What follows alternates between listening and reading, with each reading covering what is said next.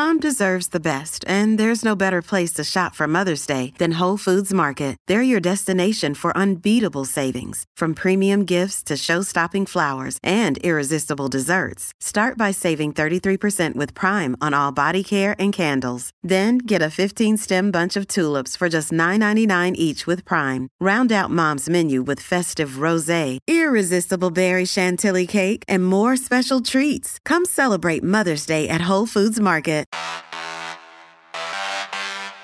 I'm John Ryan, and this is Pod Roast. This week, Radio 4 pop doctor goes for a walk, and beautifully researched journalism obscured by tired structure. The annoying barks of a yappy dog, a reassuringly heavy-sounding front door being pulled shut, and some purposeful strides along an appropriately gravelly front drive. That's the cookie-cutter Radio 4 treatment that kicks off Just One Thing with Dr. Michael Mosley. It's a new podcast series in which the good doctor takes a quarter of an hour to tell us about just one thing that can improve our health and well-being. Those tips are described as surprisingly simple on the write-up. Now that's usually producer code for blindingly obvious. And indeed, that's what I'm expecting from episode 1, not very tantalisingly called Early Morning Walk. I'm kind of thinking I know everything he's going to tell me from the title. After the Probably a Nice Place in Surrey actuality, it's into the usual acoustic guitar and piano-y finger clicker theme tune we've all heard a gazillion times before. Michael introduces the podcast concept from a nice warm studio with typically unqualified statements like, "We'd all like some quick and simple ways to improve our health, but we're bombarded with often conflicting advice." He tells us just one thing will suggest just one thing, and then goes on to list several. Maybe a few squats to enhance your brain, or more bacteria to improve your mood, or even, a cold shower to boost your immune system. His chirpy brr is as convincing as mine was. A producer fades up the theme beautifully, so this sinks in as the smugly Stilgo-esque piano plinks along like we're all drinking sherry after dinner in what you'd probably call a drawing room. Michael promises ways to improve our life that we might not expect before, without irony, going for a walk. We're outside again, evidenced by too much wind noise, hammy, out-of-breath presentation, and more footsteps effects. Getting out early in the morning apparently has some added benefits, he says, keeping us in suspense. I wonder how long this has been on the shelf, as Michael highlights the health benefits of walking in natural light in the winter on his seasonal affective disorder. This on a podcast that drops the week after the clocks go forward. But he's engaging enough and certainly chirpy, although I'm not sure he's shared anything thus far that we didn't already know. Could you make the time, and how quickly will we feel the benefit? Asks Michael. Cue a self-described 47-year-old stay-at-home mum called Becky from South London. She tells us this over another finger-clicker acoustic theme. Becky's going to be a guinea pig for us. She has to walk every morning for 30 minutes within 2 hours of waking up. Michael fills us in on some of the science. He tells us that all outdoor walking is good, but in the morning is better, as it seems to alert our body and brain that the day has started. The producer helpfully mixes the sound of an alarm clock going off. He goes on a bit about melatonin, seemingly unscripted or over-edited. An early morning walk apparently makes us feel tireder in the evening when we're closer to bedtime. Here, there's a yawn effect mixed in. I'm not kidding. There is actually a in the background. Later, we hear a snoring effect. I was waiting for the sledgehammer effect to illustrate how deftly this illustration had been chosen.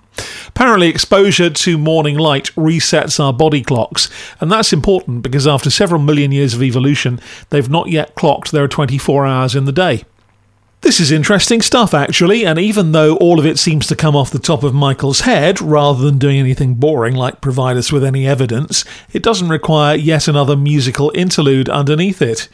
It's all a bit choppy at the points where it crosses back to Becky, our guinea pig. She tells us the feeling of well-being and happiness she's finding is better, and she's sleeping more soundly. Michael tells us he's asked her to push herself harder. Some interaction between the two of them rather than this stilted reported speech would have been nice. And finally, we're on to some evidence from Marie Murphy. She's a professor of exercise at Ulster University. She's done some statistical analysis on heart disease and cancer, showing brisk walking is 10 to 20% less risky than just kind of sauntering along. 2 to 3 short walks a day is optimal apparently, and brisk means you can feel your heart beating and you're warming up. There's a lovely description of it, being fast enough to be able to talk but not sing. Michael tells us he uses the BPM of the songs he's listening to keep his pace. He says he uses the Bee Gees' Stayin' Alive, which proves he's funkier than your average Radio 4 academic. Marie tries to persuade him to ramp it up to Black Eyed Peas. But any walking, whenever you do it, is good, says Marie, which takes us back to Obvious World. Although to be fair, she does bang on about brisk steps being much more effective than slower ones. Another piano-y interlude, like Hinge and Bracket, have suddenly appeared out of nowhere, before Michael introduces the final bit of Surnameless Becky, who, surprise, surprise, tells us she's feeling the benefit of her new walking routine. Now, it would be uncharitable to say this series should be renamed Old Rope, but however amiable and time-passy it feels as broadcast on Radio 4, probably between a documentary on the history of concrete, say, and an interminably dull edition of You and Yours, I'm not sure I'd go to the trouble of downloading it and offering 15 minutes of my life to essentially learn walking is good for you.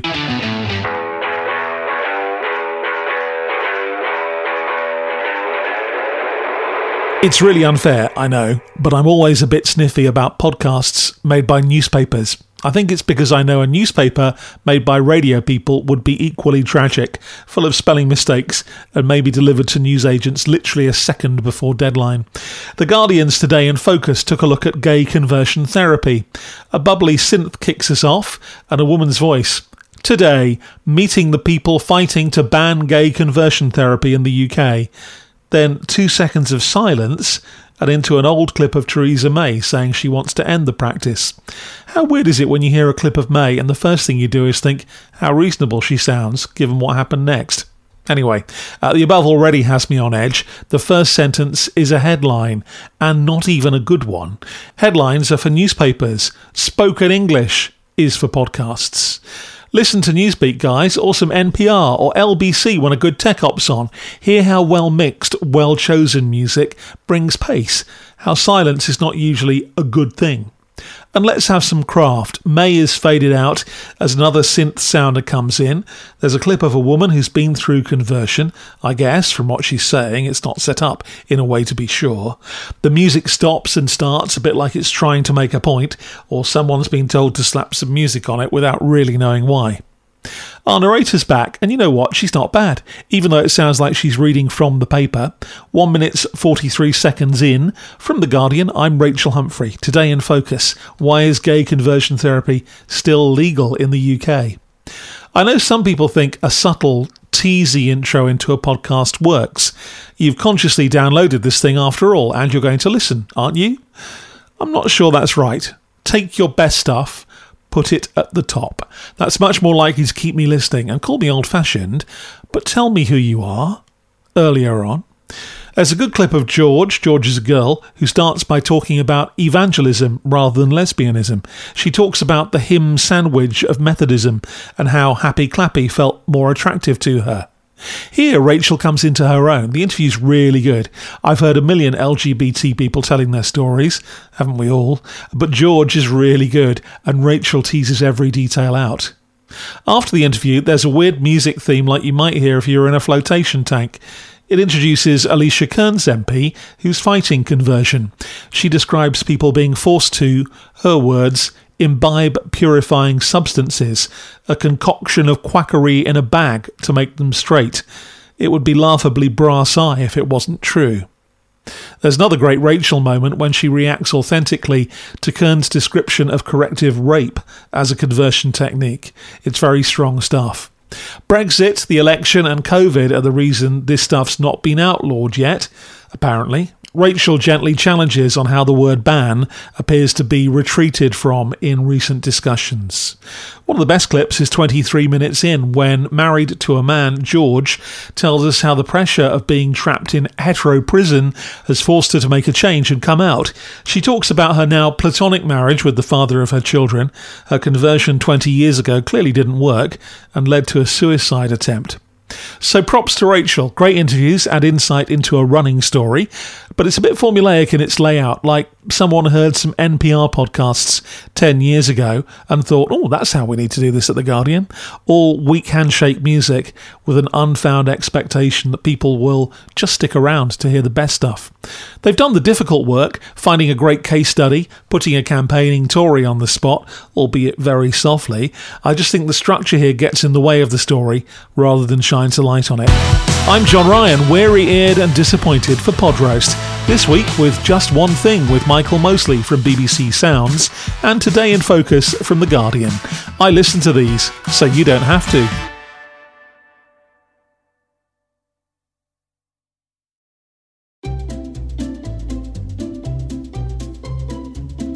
Hello, and welcome to Novel Conversations, a podcast about the world's greatest stories. I'm your host, Frank Lavallo, and for each episode of Novel Conversations, I talk to two readers about one book. And together, we summarize the story for you. We introduce you to the characters, we tell you what happens to them, and we read from the book along the way. So if you love hearing a good story, you're in the right place. Our 9th season is coming this fall. Tune in to hear from some of the all-time great authors, Charles Dickens, Jules Verne, F. Scott Fitzgerald, and more. Subscribe to Novel Conversations wherever you listen to podcasts.